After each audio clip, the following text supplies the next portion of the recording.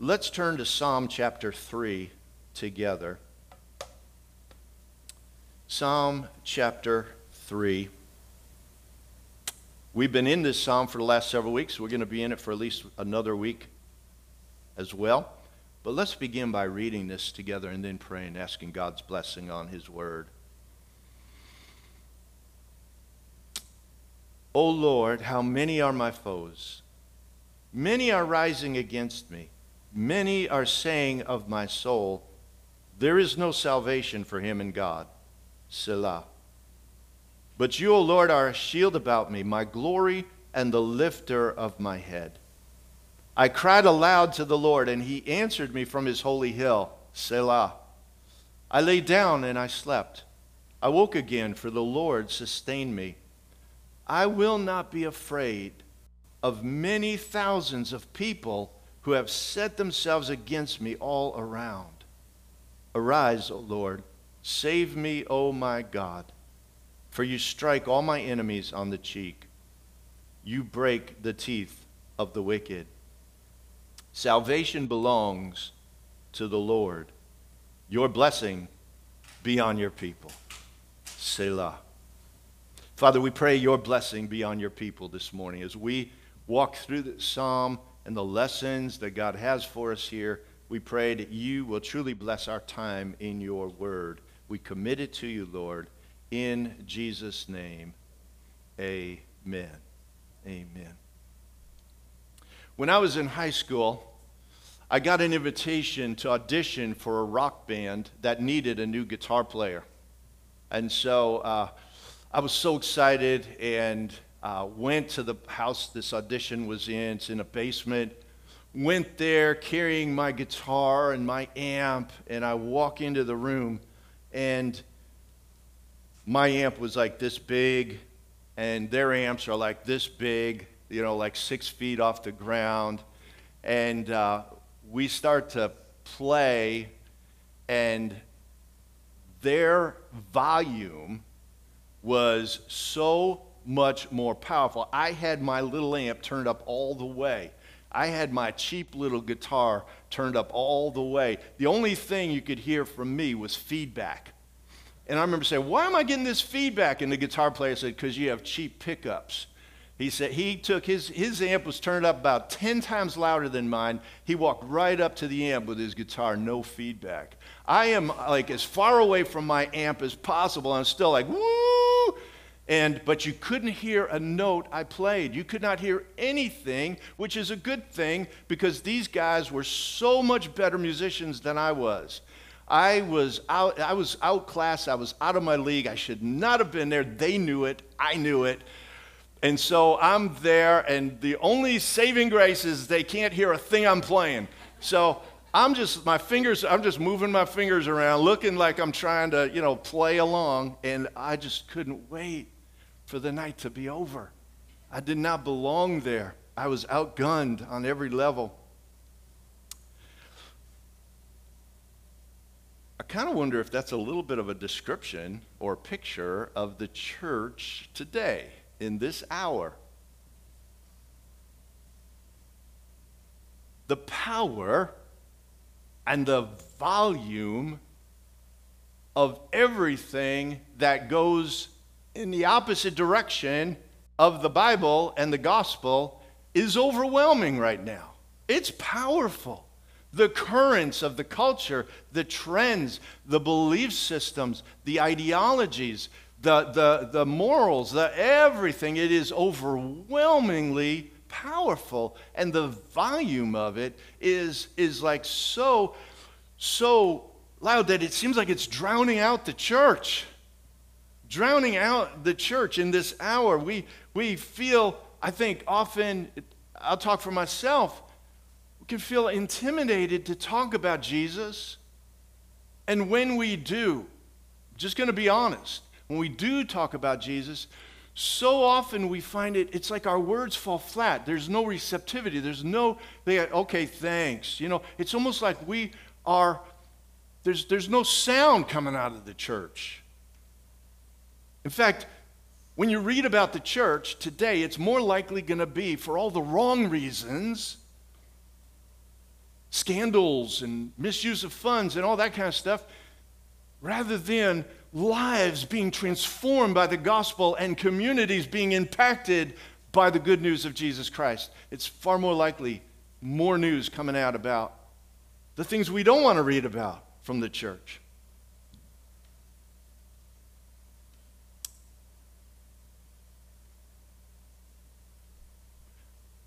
We're seeing more people walk away. And so this is not going to be a negative message, but I feel like we got to go there for a moment. We see more people walking away from the faith, at least in America, than coming to the faith right now. Jesus said we would have power to reach into the gates of hell and snatch souls from the very kingdom of Satan. But it feels right now like the enemy has more power, more pull to reach into the kingdom of heaven and pull people away who once walked with him, who once loved him. Moms and dads, the biggest thing we pray for is for our kids to know and love and serve Jesus Christ, because that is the one thing that has eternal significance. But how many of us are seeing kids walk away and leave the faith? And too often it's maybe the church's fault. But nevertheless, where's that power to pull them back, to see people come to faith, to see lives not just, I came to Jesus, nothing's changed, but I do believe in Jesus, but transformed by the goodness and the power of the gospel? Where is that power? The power that seemed to rest on the early church, I don't think we're seeing that right now. And in our heart of hearts, church, I think many believers can feel like, I just want to make it through this thing. I just want to get to the other end. I just want to take my amp and go home. But my voice isn't being heard. Our voice isn't being heard. Many people look at us as irrelevant, outdated. All the power seems to be going in the other way. That's exactly where David is as he writes Psalm 3. The inscription of Psalm 3 is a Psalm of David written as he's on the run from Absalom. And we've been looking at that over the last several weeks.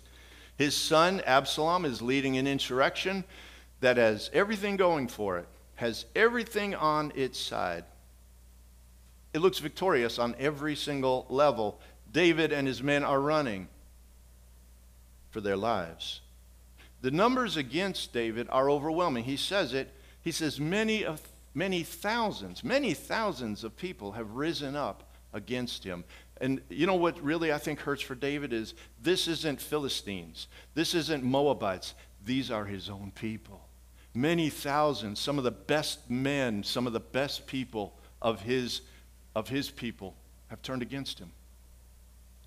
The volume of voices speaking against him, lying about him, speaking of his soul, is drowning out, or threatens to drown out, all other voices as they say, many voices say, there is no salvation for him in God. There's no hope. It's over.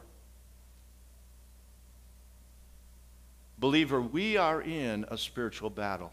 If you're a Christian, you're in a spiritual battle. Whether you want to be or not, whether you are, like it or not, we are in a spiritual battle. But not against flesh and blood, but against evil forces in the heavenlies. We are fighting a battle, Paul says, and Peter says, and the Bible says. We are in a battle. And the power is real. Their power is real. Peter doesn't say he's like a roaring lion going around seeking souls that he could act like he's going to devour. No, people he can devour. He is devouring. He is destroying. He comes, Jesus said, to rob, kill, and destroy. The power is real. The strategy is real. The lies threaten to drown out our faith, our voice, our Christian good news, our witness. But here's what I want us to begin to go up, because Jesus said, greater is he that is in you than he that is in the world.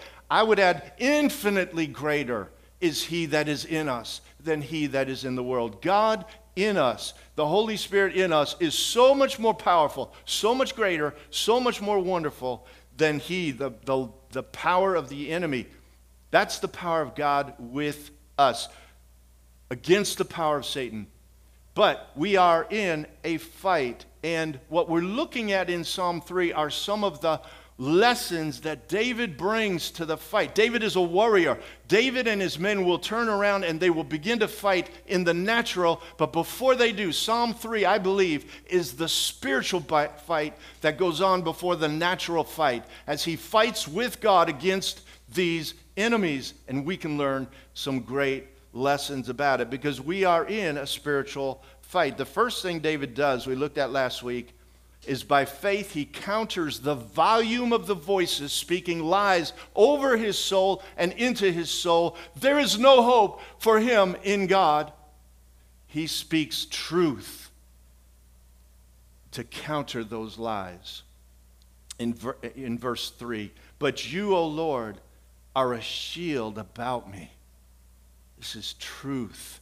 My glory and the lifter of my head. God, you have me. You are not going to let me be destroyed. You've got me.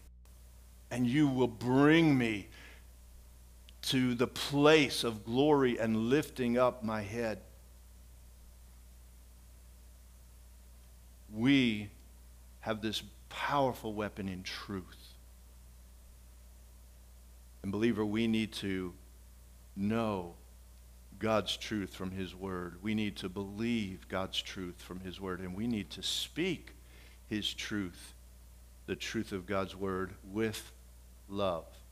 And that's what we looked at last week, but this morning I want to look at the second weapon David pulls out of his arsenal, and that second weapon is found in verse 4. It's prayer. Verse 4, I cried aloud to the Lord. I cried aloud to the Lord. David prayed as if his life depended on it, because it did. It did. And here's where I feel like the Lord is teaching me, church. I mean teaching me, because prayer has always been a struggle for me. I mean, I've prayed ever since I became a Christian. But I mean, powerful prayer. Like, I would rather prep than pray. I would rather do than pray. Can anybody relate to that? I would rather work through, think through, even worry through than pray. Can you? You don't have to raise your hand, but come on. So prayer has not been my strength. Believe it or not, prayer is not the most popular meetings that churches hold. Prayer meetings are not the most well-attended meetings that churches hold. There's a reason for that. We struggle with prayer. Amen? We do. But if the church is experiencing a degree of powerlessness in this day, I am coming to know and believe it's because we have a degree of prayerlessness in the church. We're not praying.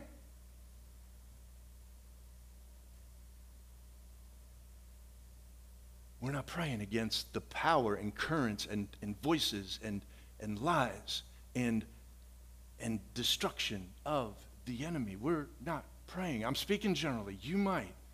But I'm talking my heart. I haven't been. Not the way I think we need to pray. Because all prayers are not equal. And when we do pray, there is a way where we can pray that practically says, I don't want an answer to this prayer. And when we pray in such a way that practically asks for no answer, we get no answer, and that demotivates us from even more from praying. So we need, brothers and sisters, may God give us a fresh faith to lift our prayers to heaven, a fresh conviction that when God's people pray, God moves, God saves, God transforms, God heals, God does mighty things when his people pray. And we see much less of that when God's people don't pray. The great evangelist and preacher Charles Spurgeon writes this: prayer is the slender nerve that moves the muscle of omnipotence. Prayer is the slender nerve that moves the muscle of God. And when our prayers move God's power. And when we don't pray, God restrains his power, not because God needs our prayers to move, but because God has ordained to respond in accordance with the prayers of his people.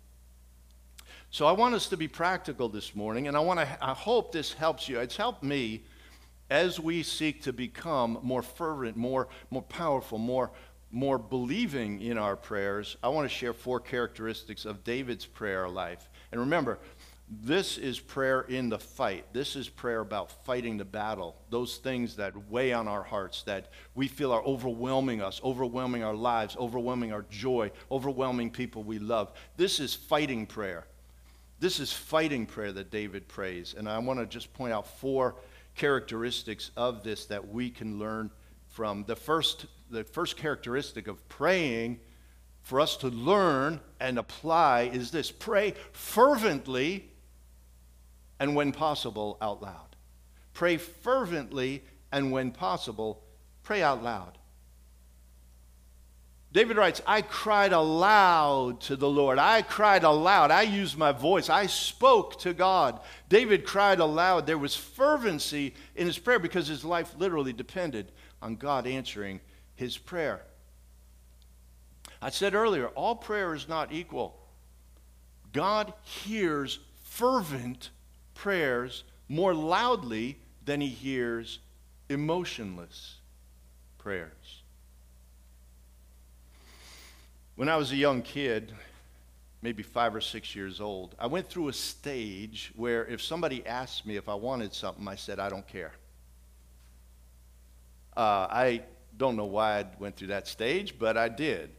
And so one day we were visiting some people. I don't even know who they were. And the nice lady offered me, she had a plate of candy and chocolate and such. And she said, Alan, would you like some candy, some chocolate? And I said, I don't care. And I'm not kidding. I remember it to this day.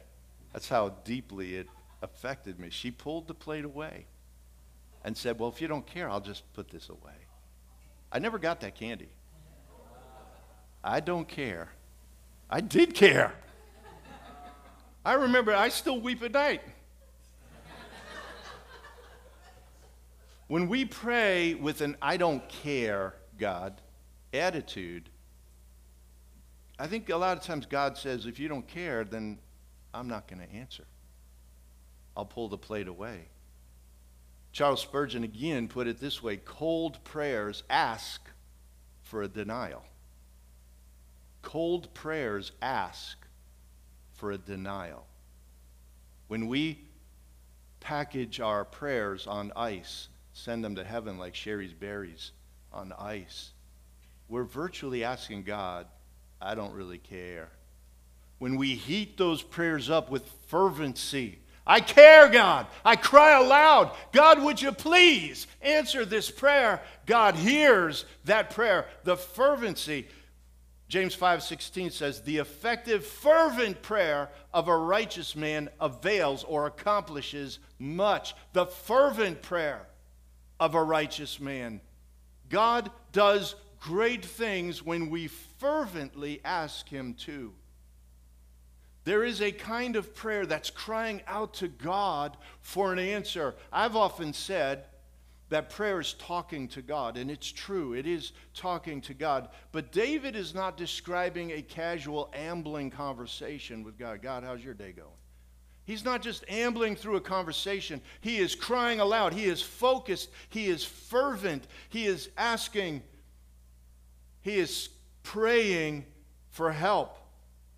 And we need to learn to do that. If we want to see the power of God begin to powerfully answer prayers, we got to add some heat, some fervency. If we want to see that loved one saved, if we want to see that person delivered from bondage of drugs, alcohol, sex, whatever it is, we got to pray like their life depends on it, because it might well. If we want to see God respond to the need, pray fervently and passionately. We shouldn't pray like, I don't care, God. So this is just like However you pray, pray.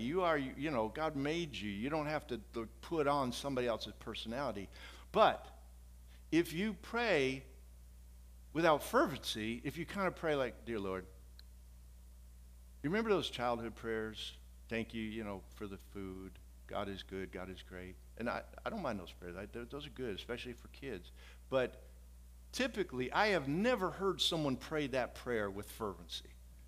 God, you are good. God, you are great. Thank you for this food. Is that how it goes? However it goes. It's just kind of a conversation to God. And those are good too. God, man, but there's a time when we're fighting to pray fervently and ask God for big things. David said, I cried aloud. We don't have to pray out loud for God to hear us. Nehemiah prayed a silent but very passionate prayer when he approached the king and his life was at stake. And the king said, why are you looking sad? It said, before Nehemiah answered the king, he prayed to God. That was a silent prayer, but God answered it in amazing ways. God knows your thoughts. He knows your heart. He knows the silent prayers. But I do want to encourage you, folks. This might stretch you a little bit. I want to encourage you to regularly find a place where you can pray comfortably out loud. There is something about praying out loud that helps to focus our prayers and helps to stoke our prayers with greater fervency. I got a reminder of this the other day. I was driving in my car, had some things weighing on my heart, and I was praying silently. But my prayers were jumbled, distracted, scattered, unfocused. And then, partly because I'm thinking of this, I began to pray out loud. I began to speak to God out loud in the car and pray to him out loud. And my prayers became more focused.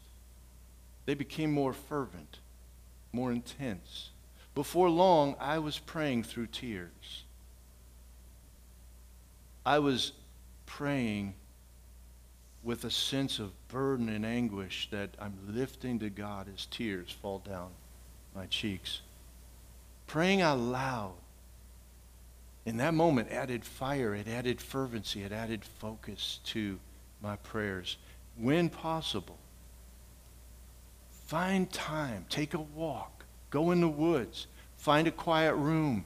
Do what a friend of mine said he does. He puts earbuds in his ears and then he walks through town talking, and people think he's on the phone and he's praying. But pray out loud at times. Second thing is pray short prayers. The prayer that David actually prayed is captured in verse 7. This is his prayer. Arise, O Lord, save me, O my God. That is his prayer.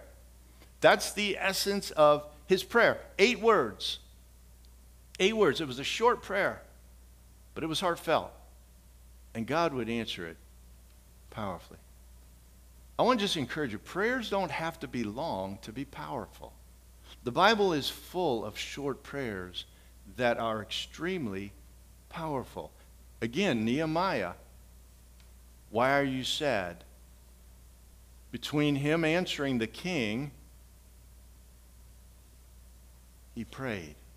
Had to have been a very short prayer, but powerful. Jesus taught us to pray with a prayer that is roughly 66 words long. You could pray it before your meal and your meal wouldn't get cold. It's not a long prayer. Habakkuk prays an amazing prayer in chapter 3. It's a prayer we could pray today. He says this in verse 1, Lord, I have heard of your fame. I stand in awe of your deeds, Lord. Repeat them in our day. In our time, make them known. In wrath, remember mercy. 3 sentences long. I've heard of your fame and your mighty deeds. Repeat them in our day. And it goes on in verse 3 to say, and God came from Teman, the Holy One from Mount Paran. His glory covered the heavens, and his praise filled the earth. His splendor was like the sunrise. Rays flashed from his hand where his power was hidden. That hidden power suddenly wasn't hidden. God came and met Habakkuk in that prayer and revealed his glory. That is a prayer. That's what our world needs to see today, guys. They don't need to see better programs. They don't need to hear more convincing. They need to see the power of God move again. We can pray the prayer. God, we know, we've read the book of Acts. We've read about the parting of the Red Sea. We've seen what you can do. Repeat them in our day. Do great works in our day, Lord. Do them now. Come from Teman and make your power and glory known, not just to us in the church, but to the world, that they might see, that they might know the God who is worthy to be feared. Notice how he says, let in your wrath. This nation could use the fear of God. Because I think a lot of people think if there is a God, he's okay with whatever I do. And the Bible says, no, that's not the case. We could use the fear of God to fall upon hearts. But in the wrath, remember mercy. The gospel is about mercy. We're bringing the mercy of Christ and what God has done in his love to any who will believe in Jesus Christ. It doesn't take long prayers to see powerful answers. Thirdly, I want to encourage us, let's believe God, that God answers prayer. David goes on to say, I cried aloud and he answered me from his holy hill.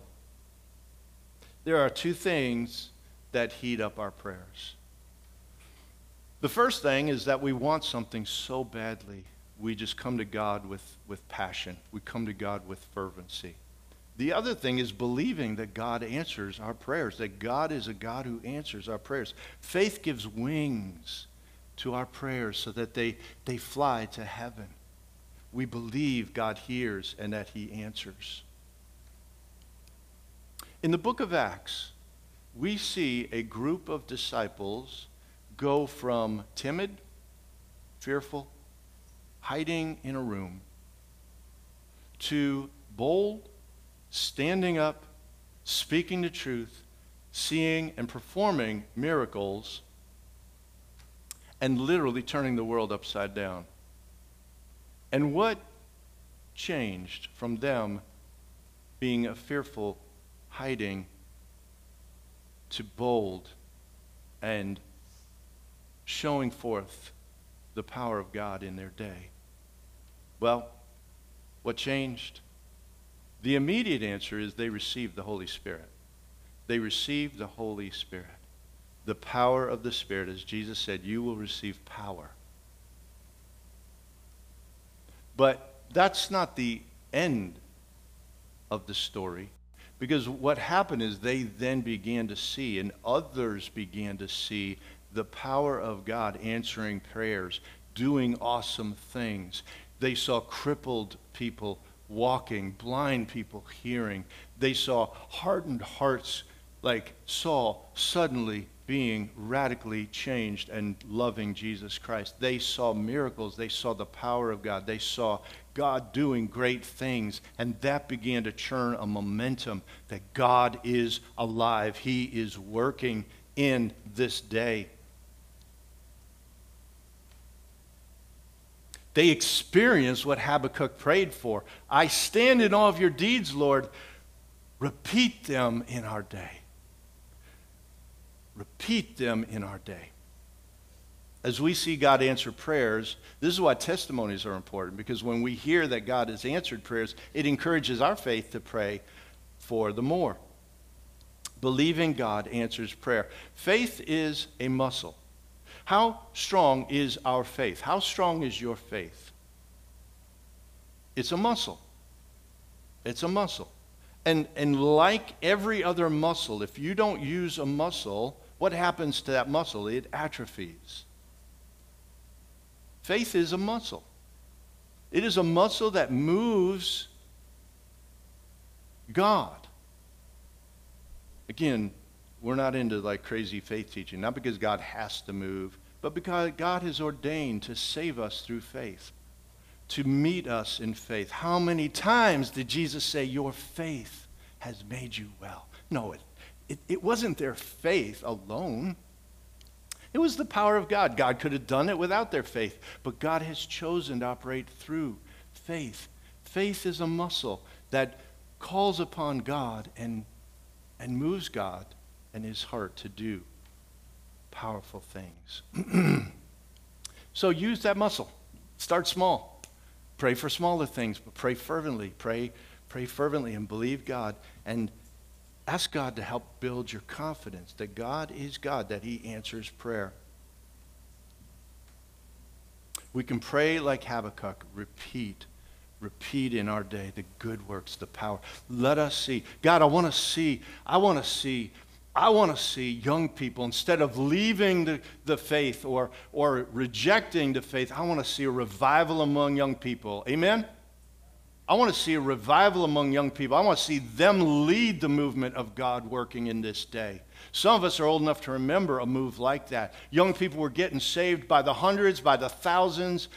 They were coming to Bible studies by the hundreds and thousands. They were Jesus people movement. And God used that. That was the Lord moving. I want to see that again. So, pray. Let's pray for God to do great things. Last point I want to share this morning is this: persevere in prayer. Now, to understand this in David's life is much more complicated, but there's a powerful thread here. You see, David says, I cried aloud to the Lord, and he answered me from his holy hill. But the immediate answer that David receives from God isn't victory over Absalom's army, it is peace. Verse 5, I lay down and slept. I woke again, for the Lord sustained me. I survived another night. The Lord answered my prayer. I will not be afraid of many thousands of people who have set themselves against me all around. That was the immediate answer to David's prayer. The prayer for God to give him victory over his enemies, that would take a little more time, because he's writing this psalm while he's on the run. But God gave him peace of heart. God sustained him. God took away the fear in his heart and replaced it with peace.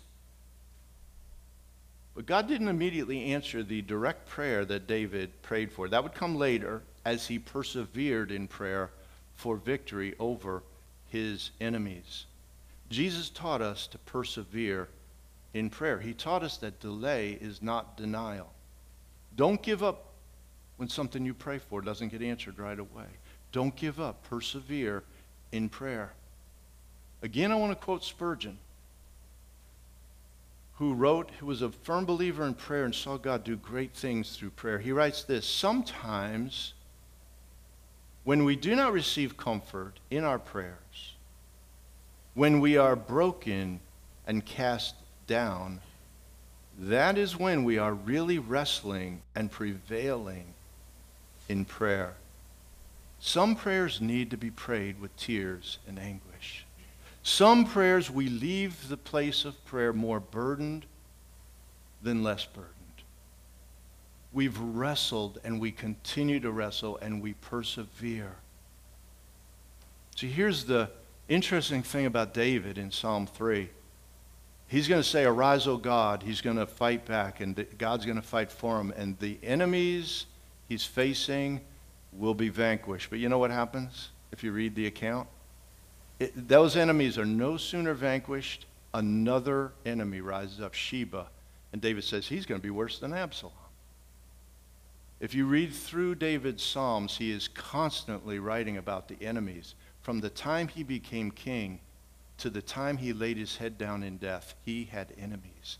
But he prayed and he wrote and he called out to God against them. Always enemies, always enemies, always enemies. Different enemies, because he would have victories, but always enemies. Why does God allow that? Why not just do away with his enemies and he lives the rest of his life with no enemies? Because the enemies pressed David's soul into God. Sometimes God leaves things in our lives so that it presses us into God. It presses us into Christ, deeper into Him. Because ultimately, He doesn't want us to seek answers. He wants us to seek Him. He doesn't want us to know just His power. He wants us to know Him. Persevere in prayer. I want to ask the band to come back up as we close this morning. My heart for this is to encourage you, as I believe the Lord is helping me, to grow in our prayer, to grow in our prayer life, and to ask God to pray for that person that's on our heart, to pray for that need that's in our lives or in the need of a loved one, to pray for that sick person or that financial gap that needs to be met, or the hardened heart, or pray for our hearts. There's so much battle going on. It's a battle. It's a spiritual battle. The goal of that battle is always one thing, to just draw us away from Christ. The enemy doesn't care what he draws you to, as long as he draws you away from Christ. If your heart's being drawn away from Christ, he's winning. It doesn't matter. I'm becoming a better person. I'm helping more people. If he's drawing us away from Christ, he's winning. We want to pray that God presses us into Christ, and then pray for others that God would revive. Prayer is so essential. Powerlessness can only be solved by prayerfulness in the church. Let's pray together. Join your heart with me. Father, we come to you, Lord. We come to you. God, we need your help, Lord. Just as the disciples came to Jesus, said, teach us to pray. Teach us to pray. Teach us to pray. Give our hearts faith to see the power of prayer. Help us to see that prayerlessness will always result in powerlessness. Because the battles we're fighting cannot be fought in the natural, not until we've prayed. Not until we've prayed. Teach us to pray. As we spend a little time worshiping, I want to invite you to, as we sing this song about the goodness of God, and isn't that the beauty of Jesus, how much God loves us. But if there's something weighing on your heart, something troubling you, you know the weight. Honestly, the person next to you doesn't know the full weight of it. But you know that weight. It keeps you up at night. It worries you.